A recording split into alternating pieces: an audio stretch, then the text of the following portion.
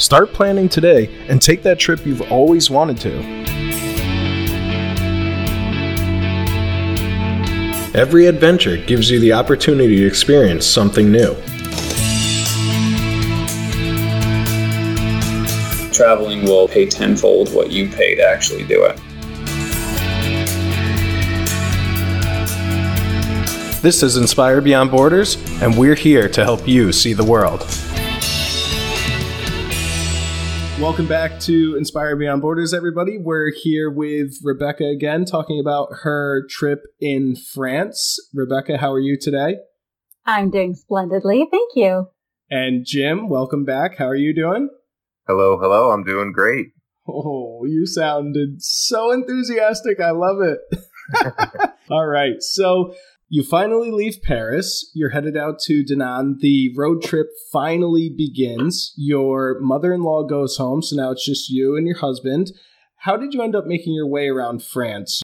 We have rented a car because we like the freedoms to just go where we want to go. We're very American that way. I'd say it's probably the most American feature of us as travelers.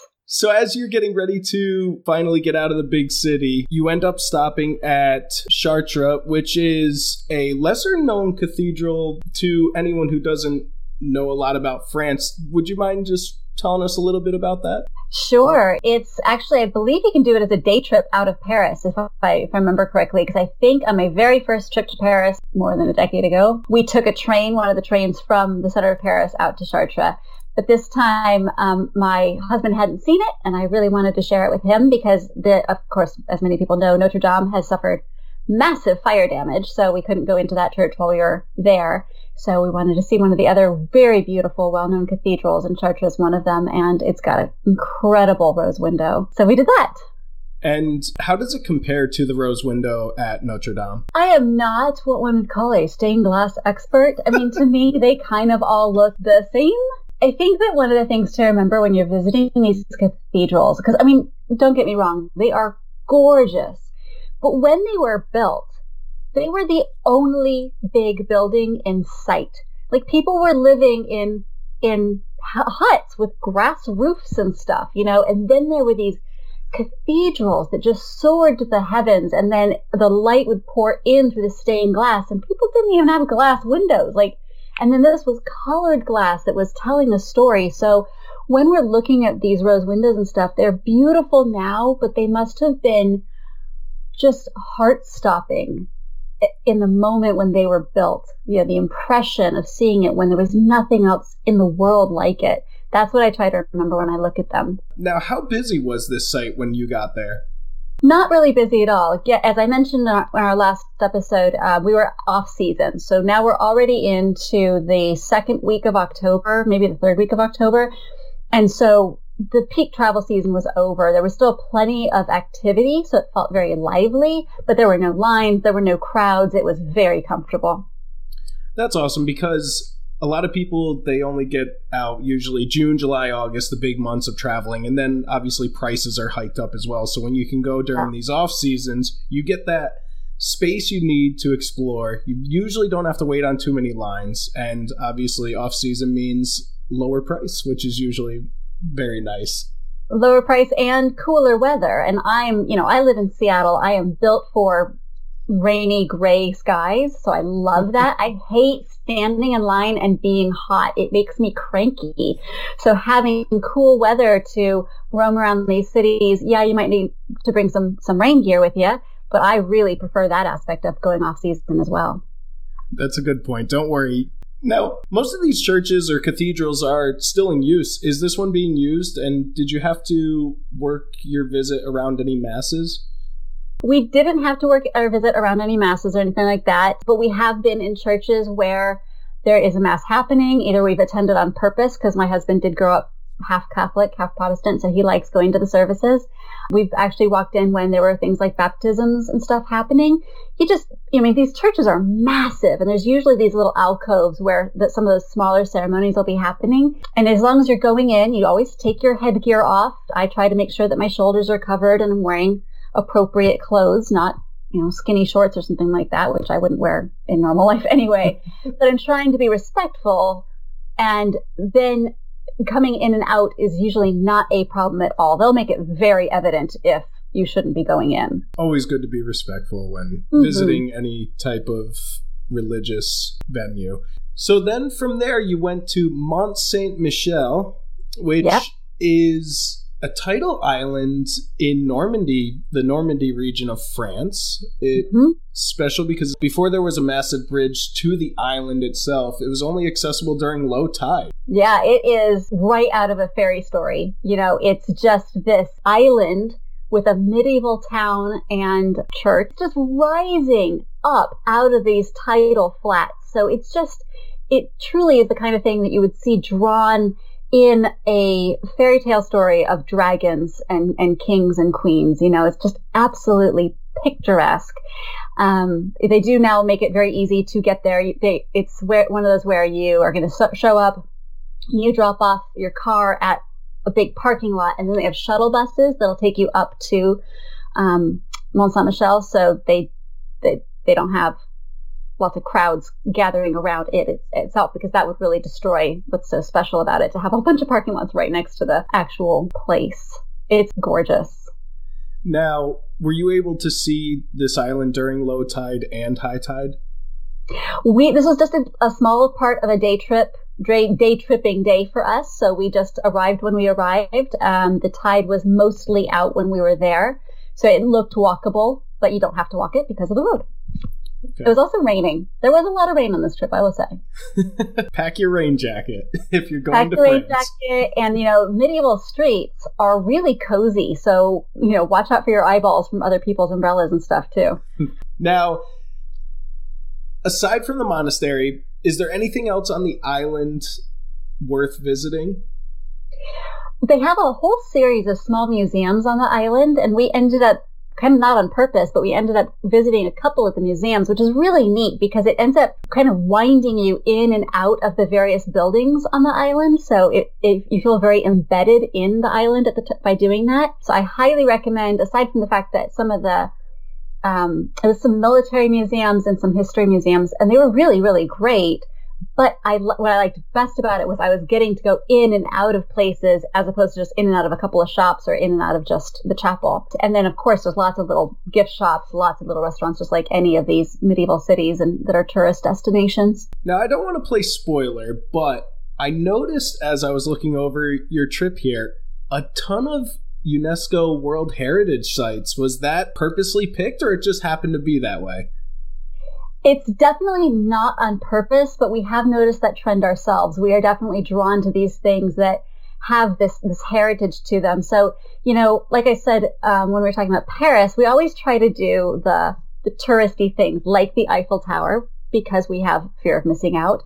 But we want to choose places that are rich in history, that have a story where you just look at them and you feel like you could never see this anywhere else. And I think a lot of the UNESCO heritage sites, it's that uniqueness that really identifies them. Like, for example, in Italy, there's the Trullis, which are those cone-shaped houses made out of stones. Like, you're just not going to see that anywhere else. And so I'm always looking for those things that you just aren't going to see anywhere else. And they seem to correlate with UNESCO heritage sites. And you can actually find all the UNESCO heritage sites and start checking them off if you're making a list as you carry on throughout your adventures. That would be an amazing bucket list. Not a bad idea. Now, for someone visiting France, and if they wanted to get out of the city life of Paris, would you say that getting out to Mont Saint-Michel and Saint-Malo and Cap Fréhel is a great way to get out and is a must-see? It does depend on how long somebody's going to be in Paris. As I recall, I think there were some actual guided tours that'll take you all the way from Paris out to that area, as well as like up to the Normandy beaches, for example, which was another one of the day trips we took in this portion of the trip. So it just depends. Do you have a couple of days available to yourself? Chartres and some of the surrounding, like some of the Champagne tours, those are closer to Paris. So if you don't have as much time, doing Chartres and doing some of the Champagne tours right closer in would be more convenient. But I mean, yes, if you've got the time in your itinerary, the north coast of France is amazing. And like I said, you're not going to see something like Mont Saint-Michel anywhere else. It's so special. Saint Malo, a city that's famous for having its walls. It's beautiful. What are some of the major attractions in this city that you've discovered? So it was another very short stop on a day tripping day. So this was on the same day as Mont Saint-Michel. What we loved about it was it's a really rich merchant city, or it was a really rich merchant city. They were telling us that some people think it was a pirate city because these people were not worried about being attacked. Yes, they had this very fortified wall, and it's a great wall, but all the buildings are taller than the wall. So that tells you they weren't overly worried about having to protect themselves. So, I don't know the history of the place, but based on some of the things we read, some of the things we were told, basically it felt like we were in one of the rich cities in Pirates of the Caribbean. And there were some really cool old ships there too that really amplified that feeling. That sounds fantastic. I'm a personal fan of pirates, so that's... Well, yeah. At least the fictional kinds. Maybe not exactly. I kind of want you to give us your best explanation of what Cap Fréhel is, because just reading it from my research, I think you'll clearly do a much better job having been there. Sure. It was a really random choice to go. So first of all, what it is, it's a lighthouse. It's a lighthouse out on a point, and there's this really beautiful long walk that you can take along the cliffs right there down to a castle. And it wasn't on my radar at all. It's one of the things that our Airbnb host had actually recommended that we go see. Another plug for Airbnbs, but you're dealing with a real human, and they know their neighborhoods and stuff. And so they will frequently tell you about restaurants that are real gems that nobody, that tourists don't know about. And this was one of those things. She's like, you should check this out. And I went, okay. Especially because I really need some nature time built into these trips. Too much city time will wear me out. And so she told me about it, and then I read the description, and I said, that sounds amazing. That sounds like a perfect thing to fill my needs for walking and getting out in nature. So we drove up, and it was just a really very pretty lighthouse. And then we took that long walk. It must have been 2 or 3 miles along the cliffs down to this very cool castle. No idea what the name of it was because sadly it closed about 15 minutes before our walk ended. So we have pouty face pictures with the castle at the distance because we couldn't get in. But yeah, it's one of those gems, right? It's not on any tourist list, but if you're in that region, and we went up to Omaha Beach, but that's very somber because it's got that history from the war of that landing and so many people dying. And so that gave me some of that same natural serenity, but it's a very heavy kind of a feeling. So I just being out, being with the breeze, having that gorgeous north coast of France and just enjoying it for a day, that was an important part of the itinerary for me. You mentioned that it was a bit rainy, maybe not this day, but how was it near the cliffs? Because you can get a lot of wind. Yeah, okay, so there was no rain. It was beautiful, but boy, was it windy. Holding on to my hat was one of the main activities of the walk. And I was also wearing I tend to travel in skirts, and I was wearing a big old skirt, and so I was getting a whole lot of Maryland going on too. But it was just me and my husband in a lighthouse, so it didn't really matter. Now, you mentioned that it's a travel day. It's a one-day travel day. You're going to these different cities and locations. How long can a person expect to stay at these places? And did you feel that you spent enough time there to really get enough out of it? I do feel that I spent enough time there, especially like Cap Fréhel. I definitely didn't need any more time. I wish I'd been a little earlier, but other than that, it's fine. But I think that it's a little bit like, when we went to Assisi, we stayed in Assisi. And that means that you are going to be there at night when most of the tourists have left. And that's a really, really, really special time to be in any medieval city. So we didn't do that in this case because we were staying in Dinan, which is a medieval city. So we were getting some of that wonderful evening time. But it's, for example, something I didn't get to experience in Mont Saint-Michel, which I'm sure is magical. So you don't need necessarily more time, but you do want to make sure that you get some overnight time in some of these cities because it is a very different kind of experience. But having said that, Saint Malo, Cap Fréhel, Mont Saint-Michel can all be done as day trips very comfortably and just spend a couple of hours there. And I think you'll really enjoy it and get enough out of it to count it as valuable. Perfect. So you finish up this little day trip and you end up heading off to the Dordogne. Yeah, so we were staying in Danann, and I think we did 3 different day trips from Danann being our base. And then when we left Danann, we were headed to the Dordogne, but we hit a town called Nantes on the way. Beautiful.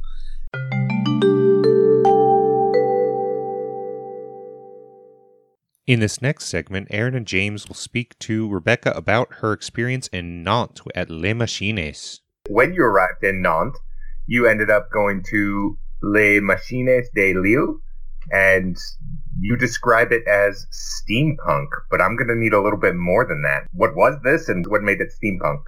All right. So the only reason we went to Nantes, which is a wonderful city in its own right, but I don't know anything about it except for this one thing, because the whole reason we went was to see this exhibition. And I found out about this exhibition from some random Instagram post where this woman had this huge poster in her living room. And I'm like, I love that poster. Where did you get it? Because big art is hard to find. And she's like, oh, I got it in Nantes at the Machine de Lille. And she's like, you should totally check it out. So I checked it out. This is long before we went on this trip. And it is hard to describe. They are these mechanized creatures. There is, for example, this giant spider. There's a giant sloth. There's a caterpillar. They're building these herons. And I think they have plans for a dragon. And these are massive. Like the spider is like, say, the size of a VW bug. And the heron has like, I don't know, a 12-foot wingspan or bigger. It's just, these are massive. Many of them are meant to be ridden, right? So you could actually ride this spider, and it's all, I mean, just think of Sherlock Holmesy kind of steampunk stuff. It's all gears and pistons, and it's so cool, you guys. And what they're trying to do, they're trying to build this kind of eco park. They're trying to build this massive, massive tree structure, and these cranes are supposed to circle around it that you can ride on, and then there's going to be these spiders that are crawling over it that you can ride on. It's going to be epic if they get to actually realize this dream, and it's going to take decades to get there. But right now, it's basically a giant workshop, and you get to see these prototypes and creatures and learn what they're trying to build. And then there is the elephant. And this elephant is this 2-story elephant made out of wood and leather. Like the ears are all leather. They're so cool. You can get inside of the elephant, and it walks around on its gears and pistons. There's a little operator who sits in the front right leg, and there's something in there that scrapes the metal together. It makes an elephant sound, which sounds remarkably like an elephant. And they also have a steam generator, and it can spray people with its trunk, and all while you're riding around in it. So much fun. So we got to ride that. We got to see the workshop, and it was just one of those moments where you're just going, does this really exist? It's so cool. I have to tell you, I Googled this immediately when I was looking at it, and my mind was blown. It is truly one of a kind, for sure. It is. And it's just in the inception phase right now. Imagine visiting Disney when it was still in conception, when they're just building Dumbo for the Dumbo ride, you know? That's where Nantes is at right now. So I'm super excited to see it realized, but how fun to be on the forefront of seeing this idea when it's hatching. Yeah, that's a great comparison there. It's sort of that engineering when you don't have millions upon millions of dollars that Disney does Right. now to make new rides. You know, it's the initial stages of just tinkering around with what you have and you make it into something. And if you're not going to travel there right now because of COVID, you can't travel there. Our listeners should absolutely go check it out on YouTube, and then go check it out themselves when they get to travel to France someday. Yep, just seeing the pictures will blow your mind. Yeah, absolutely. So how long did you end up spending at this site? I'd say we were probably there about 3 hours total. It was literally a drive-through on our way down to the Dordogne area. Okay, and did you need any more time than that, or was that like the perfect amount? Not for that exhibit. That was plenty of time for that exhibit. Now, remember, we were off season. On season, they also have this 2 or 3 story carousel. Beautiful carousel. So if we were on season, we might have felt like we wanted a little bit more time. But at least when we went in mid-October, that was plenty of time. Okay. And the next time you go to France and you happen to be in the Dordogne region, would you give Nantes another visit? I would have to have a reason for doing so because I'm not really a big city girl. I kind of feel like I got what I would have needed from Nantes. And honestly, if I'm going down to the Dordogne region, I'm not going to want to leave. I want to be buried there. So really the major draw for you at least is this Les Machines, and if you go back, that would be your major draw just to see the progression that it's made. Yeah, because that's a lot like visiting, the Familia Sagrada, that unfinished church in Barcelona. You know, part of the fun is just being part of the growth of it, right? Seeing what's happened since last time you were there. But I don't want to say that there's nothing else that I want to see in Nantes. There's just nothing else that I'm aware of, so I can't speak to it. There you go.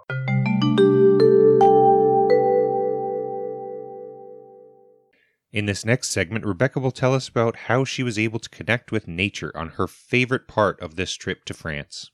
So your next trip is something that you have been looking so forward to, and you just are expressing so much excitement right now. I'm bragging like a puppy right now. Tell us exactly what it is.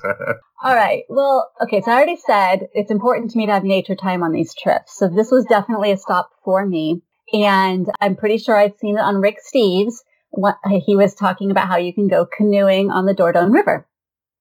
And I went, yes, please.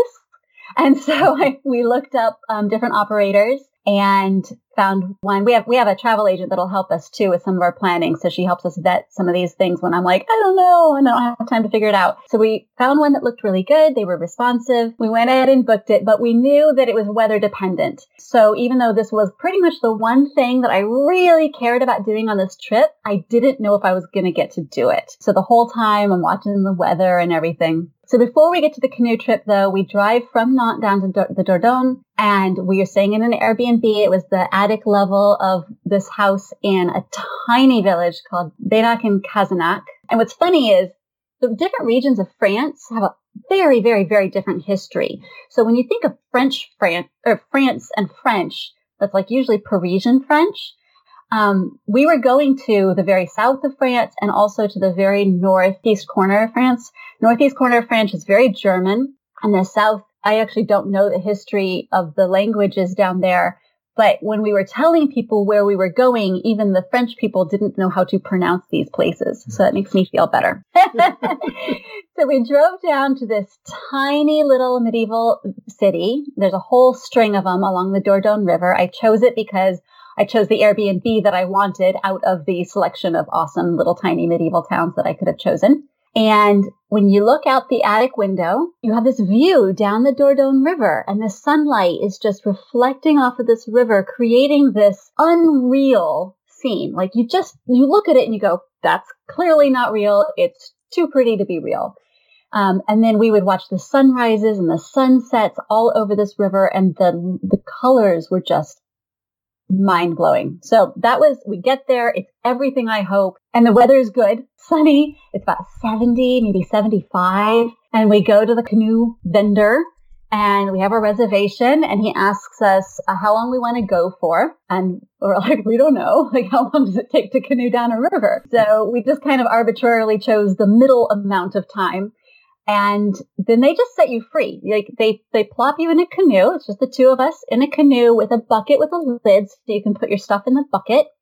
And then you just start paddling down this river, and you've been told kind of how many bridges, like what your destination is for the pickup point. And we passed the leg we chose. I think we passed maybe 5 different little medieval villages along the river. We could pull out as we were canoeing and go visit the local castle or have lunch and get back in our canoe. Like there's no worries. I don't know. It's just, we weren't worried about our stuff, or we took our expensive, like our passports that I had on us at all times. Those stayed on us. But like you could leave your lunch in the canoe and nobody's going to take your canoe. Let's put it that way. And we had a bottle of wine with us. So we were just drinking wine on this river, and it's a very quiet river. It's not like water rafting. We passed a couple other people who were doing it in high season. I suspect there are a lot of people on the river at one time. We only saw 3 other canoes, and it was just utterly serene, utterly rom-com level perfect. And the only moment of stress was when we realized we were still a bridge away from where we needed to be. And we only had like an hour to paddle there. And based on our rowing to that point, we were like, oh no. So we started rowing like mad people to make sure we didn't miss our cutoff point. The people were super relaxed. I think they actually would have been there even if we were late, but we didn't know. And we don't speak French, so we didn't want to risk it. So when a part of your trip is dependent upon weather, and it's such a high priority on your list, that can be a stressful thing leading up to your trip. Do you remember how far in advance you started like checking the weather for that like day or week or whatever part of the trip? Oh, like when I booked it 3 months earlier, I was like, what's the weather usually like? Yeah, I looked at it quite a bit, but in reality, nobody can actually predict the actual weather. I'd say about a week. You know, whenever the 10-day radar comes out, that's when I would have started paying attention. Okay, yeah. It adds a bit of stress, but if you get to do it, it's fantastic. If you don't, you make plans to go again, so you can. Exactly. And I mean, it's not like checking the weather does any good. If somebody has the willpower to not do it, more power to them, but I couldn't. Yeah, absolutely. So how fit would you say you had to be in order to perform this canoeing for X amount of miles? Not fit at all. Because, I mean, basically the paddling is so that you can go faster than the river because, you know, you could have just let the river take you the whole time. And for much of our trip, we did because we were literally just sitting in the canoe drinking wine and to steer so that you don't run into the banks. It's so gentle. It's so easy. It's for anybody. Just make sure that you do bring sun protection because if the sun is out, you are surrounded by water and it's all reflecting down and up on you. So how long did you end up having out on the water? 5 or 6 hours. Okay. Yeah, and we could have easily kept going. It was so lovely. Now, they had asked you how far you wanted to go. So I guess, how do they sort of clock that? Do you know? Like, because you said you could stop and get off, and if you stayed in the town for a long time, you really didn't go that far, then maybe if you got up to the first town or whatever. Yeah, I mean, I have no idea what would have happened if we hadn't made our intended timeline. This particular canoe outfit they have whole legs that can take a whole week. So you could actually get in a canoe do a portion of the river and then you go back to your lodgings and then they'll pick you up and drop you off again, do the next portion of the river. So there's all kinds of different levels that you could do it at. But I really did feel like I was kind of guessing when we picked the amount of time we needed. We figured we wanted as much time as we could, but we didn't know if we'd get tired of it. So we didn't want to take the longest one. It was our first time doing it. So we just went with the Goldilocks, the one right in the middle. And so I did consider doing 2 and 3 day legs, and I really liked the idea of it, but because I was worried about the weather being in mid-October, and because I didn't really know if we were going to like it, you know, it's always a gamble, I decided to limit it to 1 day so that I was mitigating my risk. And then within the 1 day, they gave us an option of what time to be picked up at the checkpoint. And that's when we were making that Goldilocks choice. Excellent. So just so our listeners are aware, it does range anywhere from 9 kilometers, which is about 5.5 miles or so, to the multiple day one, which is about 120 kilometers, which is 75 miles. So there are some differences there. It's as little as 2 hours to as many as, like you said, a week. So. Yep. And the physical exertion isn't going to really change. It's still a gentle river, but sitting for that long, being exposed to the elements, obviously that's all going to take a different kind of a toll. Yeah, absolutely. So this sounds like it worked out as well as it could for you. I'm very happy for you that you got to do all of that. Thank you. It went well. So would you have said was the highlight of your trip?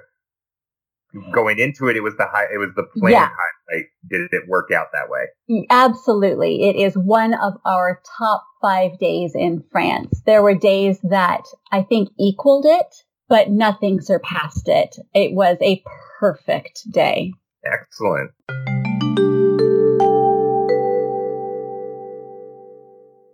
In this next segment, Rebecca tells us about 2 different caves she was able to explore in France. After this, your next event was to tour the Lascaux, which are prehistoric cave paintings. Mm-hmm. And this is another UNESCO World Heritage Site.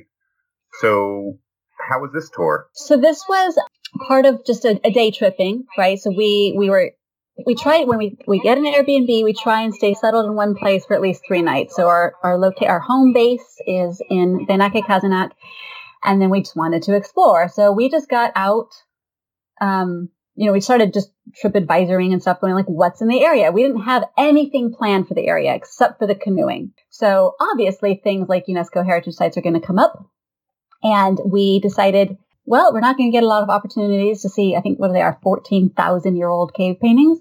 We should go do that. It turns out that there's been 4 iterations of the caves. There's the actual caves, which, fun fact, were totally lost, and then were discovered by a little boy playing with his dog, and the ball fell in the hole that is the cave, or something like that. Super fun. Oh, come on, that's a story. I know, right? But I'm pretty sure it's true. And so, they find these caves. They're super cool, but of course, because humans, too many people start going through, and they did start degrading the caves. So they have been through 3 different iterations of cave museums now, and each one is getting better because, of course, technology improves and we can make it more and more real. So you are not allowed in the caves. We did not go in the original caves, but Lascaux 4, the current museum, is phenomenal. They have done such an amazing job of recreating portions of the cave and taking you into the tour. Just you really feel like you've experienced the cave, even though you didn't, which is good because it preserves the cave. So highly recommended. Really, really neat, especially if anybody's into anthropology, history. It's pretty remarkable. I prefer geology more than anthropology. So it's not one of my super highlights, but it's awesome. It seems like it's at least a little bit of a decent blend of getting you some of the nature side of it, although it sounds like it's man-made. It is. The exhibits you are going to see are all man-made replicas. But like I said, you don't, even though you know it, when you're going through the tour of the replicated cave, you feel like you're in the original. It's phenomenal, the work they've done. Awesome. Yeah, it's very cool. So was there a tour guide on this part of the trip? Okay. Absolutely. So you're up front, you're asking your questions. Yes, I am. Did you sort of inquire as to how they go about preserving the actual ones, if they are still trying to do that, or if they're just letting them be on their own? I know they must have covered it. I mean, the main thing about preserving many things is just to leave them alone. Right. I don't remember if they're doing any particular climate control or anything like that to help the planet do its own job. Okay, cool. All right. So anything else about these that was noteworthy that you'd like to point out? I'm sitting here kind of on tenterhooks because there's another adventure that we took that either was same day or the next day to a cave. So, like I said, I'm more geology than anthropology. So that's more me. It's like, I don't mean to be dismissive of the Lascaux caves because they're amazing. But for us, we were like, okay, we've done that. Like, we can check that off. That is a little bit how it felt. So it depends on what your interests are. Okay. And the amount of time we had there, I think we spent about 2, maybe 3 hours there, was plenty. Excellent. Good to know that. So then let's get right into it. The Gouffre de Pédirac. Yeah. This was an underground cave that you were on a boat for. Yeah. All right. Tell us more about this. Okay. So in the Dordogne area, we actually took some turns planning these random trips because we needed to do some research and find them. So this was all me. I have a geology degree. I love all things planet and rock. I mean, come on, it's so amazing. So when I found out that there was a cave tour in the area, I'm like, I'm in. And this is one of those ones that it's a giant hole in the earth, like massive. And there's an underground river as part of it. So it's not like on the coast or anything. It's in the middle of the ground. But what happens is you descend these stairs, lots and lots and lots of stairs. And then and of course, anybody who's been in a cave knows it gets very, very chilly. It doesn't matter how warm it is outside, or if it's really cold outside, it'll feel warm. But it maintains a certain about 65 degree temperature usually. So you go down, and then in this particular one, you take a little bit of a walk, and then you come to the boats where the river is. And they're kind of like canoes. and there's tour guides. You have it's like being in Venice. You'll have your gondolier person. There were no motors, so it was very quiet, and it's lit. The caves are lit. So in addition to seeing beautiful cave formations and all of the dripping limestone formations, you're on a river under the earth. And then they take a picture of you, which you then buy afterwards, and it's totally worth it because you're never going to be there again. It was awesome. It's just a cave. The caves are awesome. You're making James so happy right now because he's a science teacher and this is what he does. Yes. Oh my gosh. Yes. Yeah, absolutely love it. So now, what sort of lights, or is there a bunch of lights that they put in there? And that's I don't know if anyone's been to the Mammoth Caves in Kentucky, for example. They tend to have the lights that'll light up the formations. They tend to use different colors, so it's not exactly the most natural light. But you're in a cave; there is no natural light, so I guess you can do whatever you want. But the thing that was neat about this cave, in addition to the river part, was there was a lot of elevation gain. I mean, the caverns were very, very big. There's a lot of stairs up and down. It's a very impressive little complex with really beautiful formations. Fantastic. Did you all have flashlights available, or were there lights throughout the entire place? Yeah, I don't remember carrying anything with us or feeling like we needed to. So it was well lit the whole way. There's something where they gave you like a hard hat with like a light on it, or is there any kind of safety measures with anything like that? Not that I recall, but that doesn't mean they didn't. Okay. But I was like a kid in a candy store. You can always so I'm jump just back to the picture and see. I know, I might need to do that. But I don't think so. I feel like I would remember that because I am so visual, and I looked at the pictures recently, and I think I was just wearing my own hat. I feel like this is a classic cave thing to do. Did they take you to any point where it was just pitch black and they wanted you to just really take in how dark it was? I've experienced that and I love it. And I don't remember doing that on this particular trip, but I've been in enough caves at this point that they do start to blend a little bit. So same thing. I'm like, oh, did they? I don't know. Or was that other cave? But I loved when you're on the river, it's a very different audio experience because you have the sound of the gentle paddling, and then the echoes are just a little bit different than if they're just echoing off of rocks. So I don't think they did. I'm trying to remember, but I think they do a special tour at night where all the lights are off. I think that's true, and I think I wanted to do it, but it wasn't available when we were there. And if it is true, I need to go back.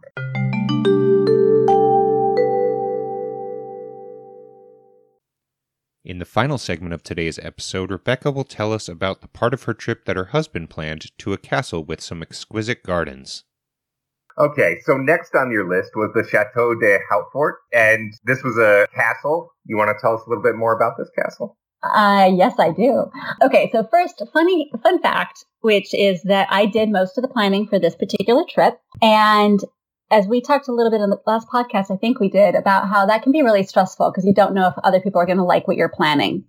And so about a couple days into our Dordogne trip, which is about 2 or almost 3 weeks into our French trip, I just wore out. I fell apart. I started crying. I'm like, I just need you to plan something. So my beloved husband picked up the ball, totally ran with it, researched cool things in the area, and he found this castle. And it's wonderful. Most of the castles that we visited or have visited just in general on our trips are ruins, right? And they're wonderful. Oh gosh, I have some favorites in Scotland, especially. But this one it's a younger castle. I think it might have been restored from an older castle, but it's all nice. What am I trying to say? Like, it's very restored. So you really got a sense of like what being in the space, like living in the space might feel like. And the gardens are incredible. They have this whole expansive manicured garden, the knot gardens where all of the bushes form shapes and stuff. Massive amount of that there. It's just absolutely stunning, and really cool underground, cellar areas and dungeons. But they have, you can wander through the whole castle. So you're seeing the chambers and the kitchens and the dungeons and the gardens. And again, because we were off season, there were so few people there. So we got these wonderful pictures, but nobody's in.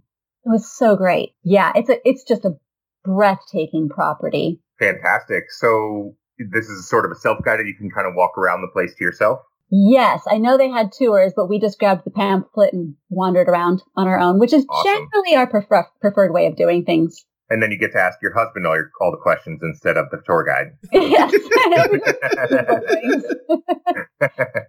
So yeah, this looks like a nice little castle. Checking it out on Google, and the gardens look beautiful. So it looks like a great experience. Yeah, and the property itself. So there's the gardens, there's the castle, and then there's a bunch of property as well. And we wandered that too. Just really gorgeous trees. There were these purple flowers that were growing in the shade. Like it was this crazy little shock of purple flowers it didn't seem like the sunlight could get to. So again, it felt like a fairyland, like there must be magic here because these flowers don't belong where they are. You know, just really great moments like that at this one castle. And then, of course, all held up by the fact that I didn't have to find it. So it was just a surprise to me. It was a delight. Awesome. So how long did you spend at the castle? We wandered those grounds quite a lot. I'm guessing we were probably there about 4 hours.